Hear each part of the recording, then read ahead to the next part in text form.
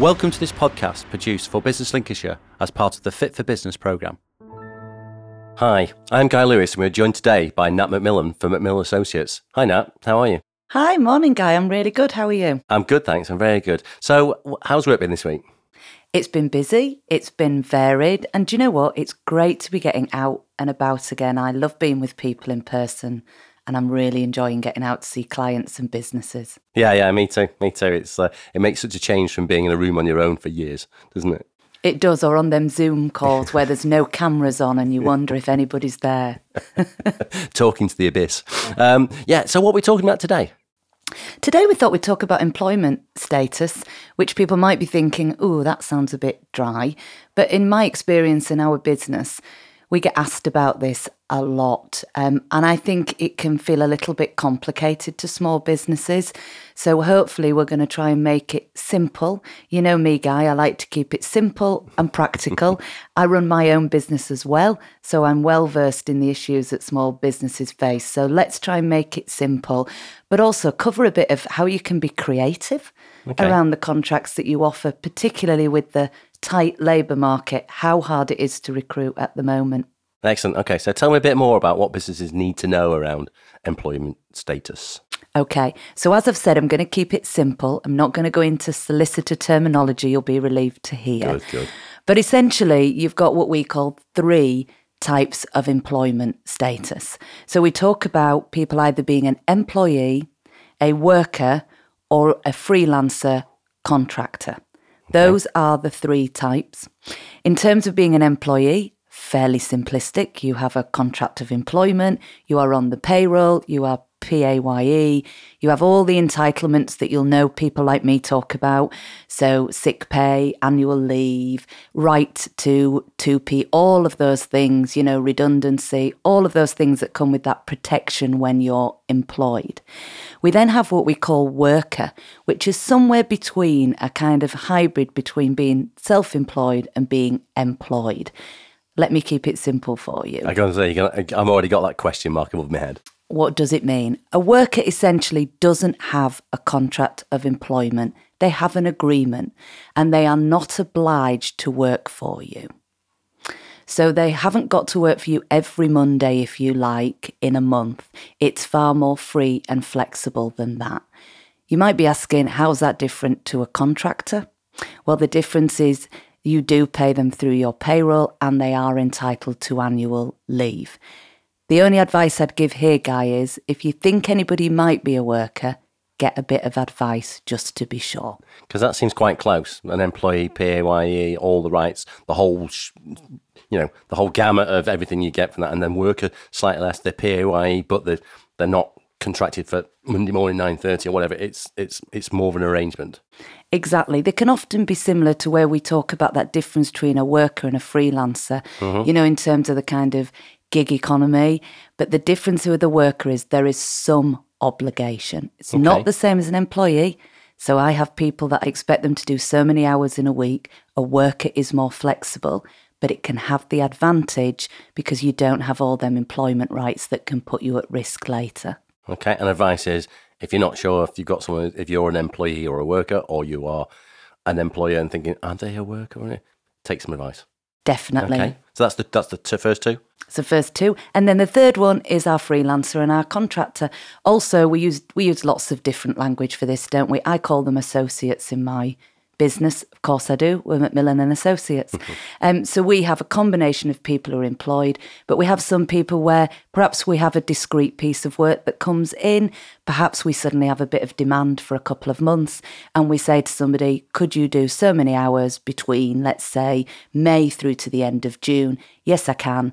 They manage all of their own invoicing. They are not employed by me. My only obligation is to pay them by invoice, and they manage everything else themselves. So they're not on your payroll. They're not. They're not PAYE, pay as you earn. So you're not paying their tax. That's down to them as a freelancer or as a contractor to sort their own arrangements out with HMRC, etc. I guess. Absolutely. And I think my one really simple word of advice to employers is you can have a combination. Think about what your business needs are, what might be coming down the line, particularly for startups. It can be really hard, can't it, to predict What's the next year looking like? Do we have months where we're very busy? Do we have months where we're not as busy? It gets easier as you get into business. You start to understand your cycle of work.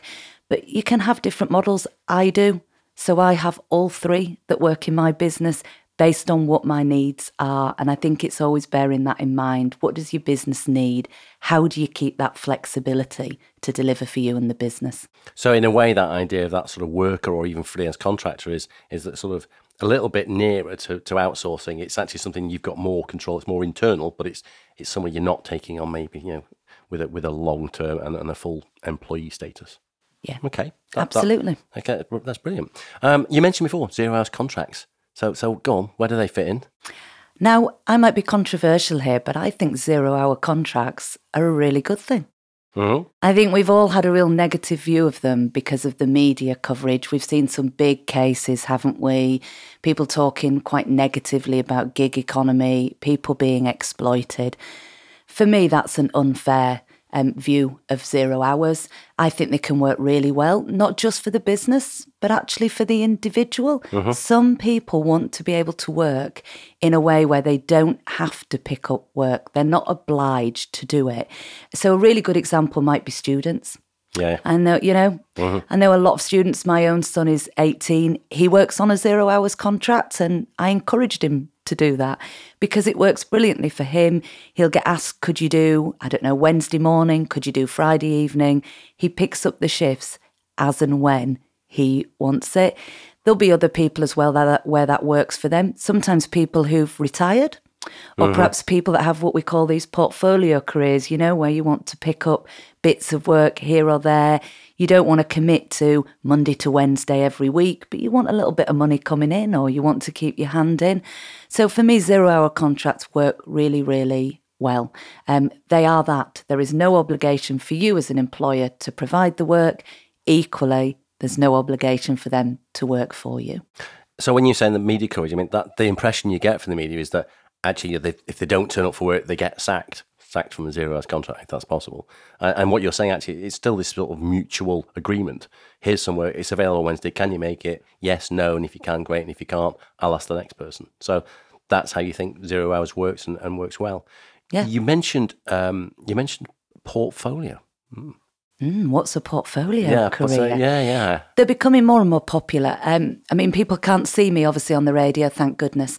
But I'm of a certain age where the career advice I still got was you get a job and you stay in it until you retire and grow your pension. That is not the way of the world of work, and particularly the younger generation coming through. Mm-hmm. So, people will move jobs, but people will also potentially have a number of jobs at the same time. So I talked about some of the associates that work for me. One of mine associates has a number of different jobs that she works for and businesses, and she loves it. It's varied. Mm-hmm. It gives her that flexibility. So portfolio careers definitely becoming more popular. You might yourself know people who do one job, perhaps as an accountant, and then they almost moonlight as, a trainer. Yeah. Or I know somebody who's does baby massage as well as being an HR consultant. So that's what I mean by a portfolio career. Employers are going to have to adapt to that. It's really hard to recruit, isn't it? I quite like that idea. I think I'm going to use that term. You mentioned before gig economy. So that portfolio career, is that gig economy? Is that linked? Is that the same? Is it?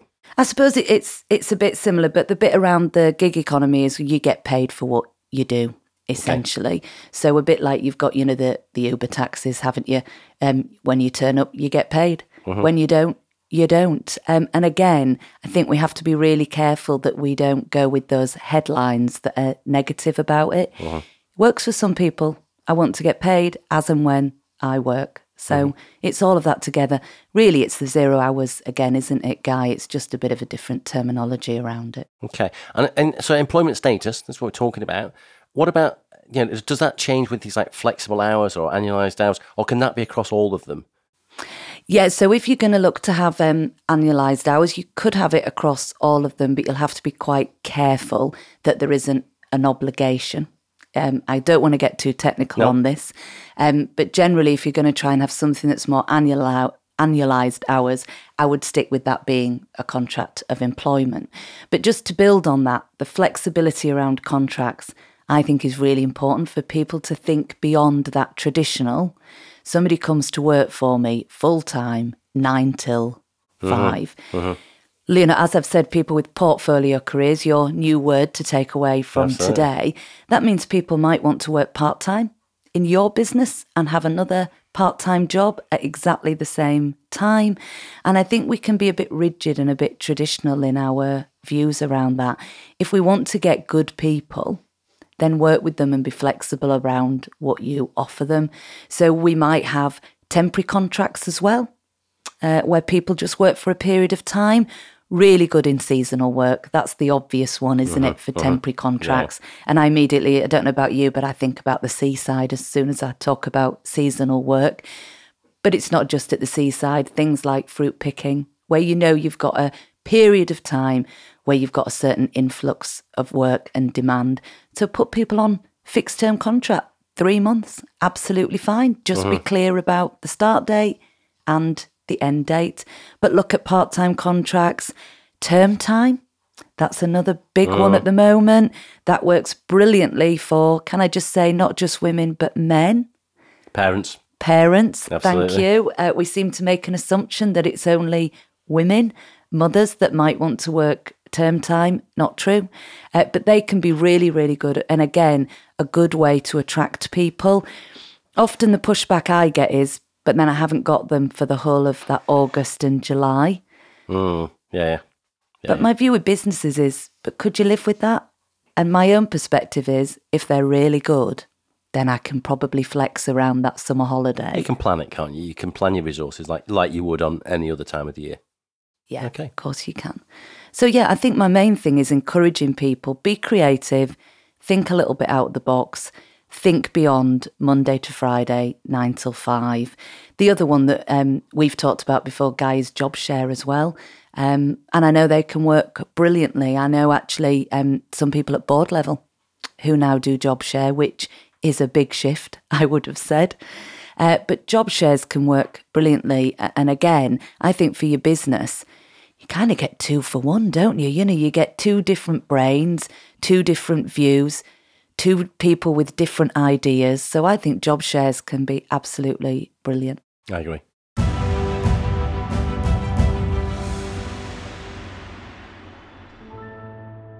My name is Guy Lewis, and you're with myself and Nat McMillian discussing employment status.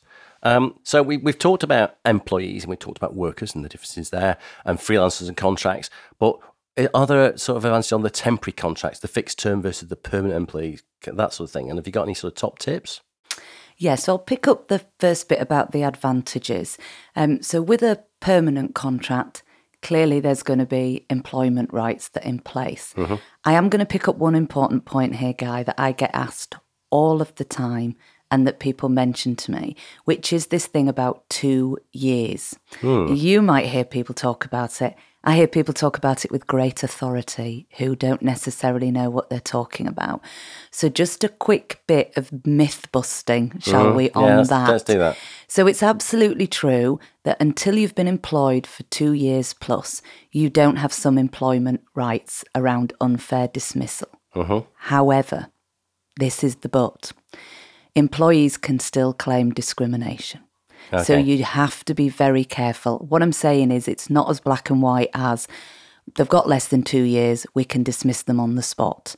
You have to be very careful about that. So there's still a process, so there's still the right thing to do, and communication, I guess, and a process.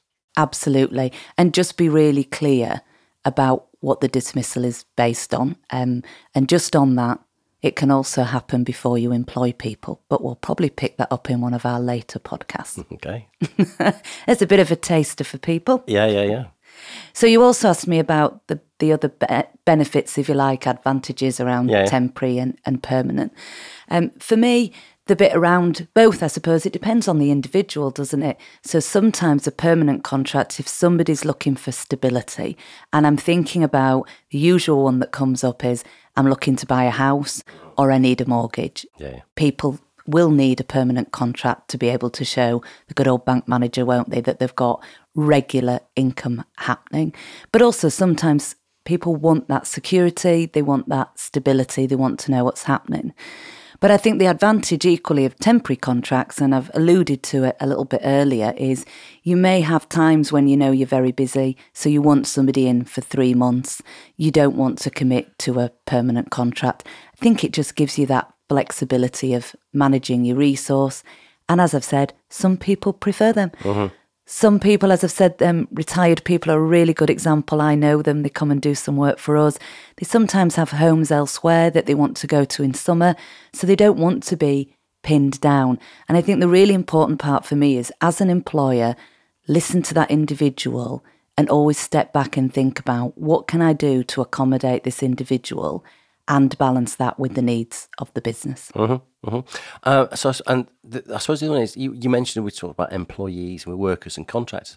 I suppose you've got to be really clear what actually the status is when you talk to someone of your employees. So that, I guess paperwork's important, contracts are important, and that explanation.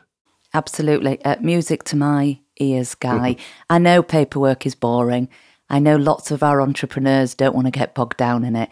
But you do have to do some minimum paperwork. So you're absolutely right. People need to know, if they're coming on a contract of employment, what's the start date? What's the end date? So if I'm on a temporary fixed term contract, tell me when the end date is. Just put it in writing. And can I also, this is a really good tip for people, email counts as writing. Okay. So it doesn't have to be one of these fancy formal letters. It can be an email from yourself, it's written. But just be really clear with them. Really, other good advice is, as people are coming to the end of a temporary contract, it's good just to remind them.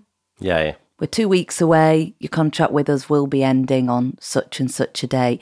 I think the other thing also during the pandemic, and people might have spoken to you about this, Guy, was I was quite surprised at how many employers didn't know who was on the payroll and who wasn't. And I think when you talked about it, in terms of like employee workers, and I think that to me there's a bit there that thinking, well, hang on a minute, I need clarity to that. But like you say, the contractors, the casual, the freelancer, it's all very blurred. And yeah, I think there has been confusion. I don't think it's been that clear. And really good what you're saying, that advice of get something written down, get an email. Brilliant. That's easy, isn't it?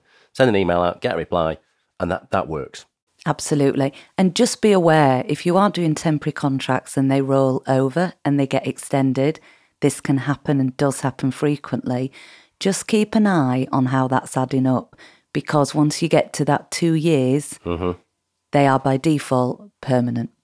Okay, so they move into that employee status naturally after 2 years. They do, and they're seen as having a permanent contract. Okay, with all the benefits and things that come with, and obviously the sort of things that you then have to provide as an employer.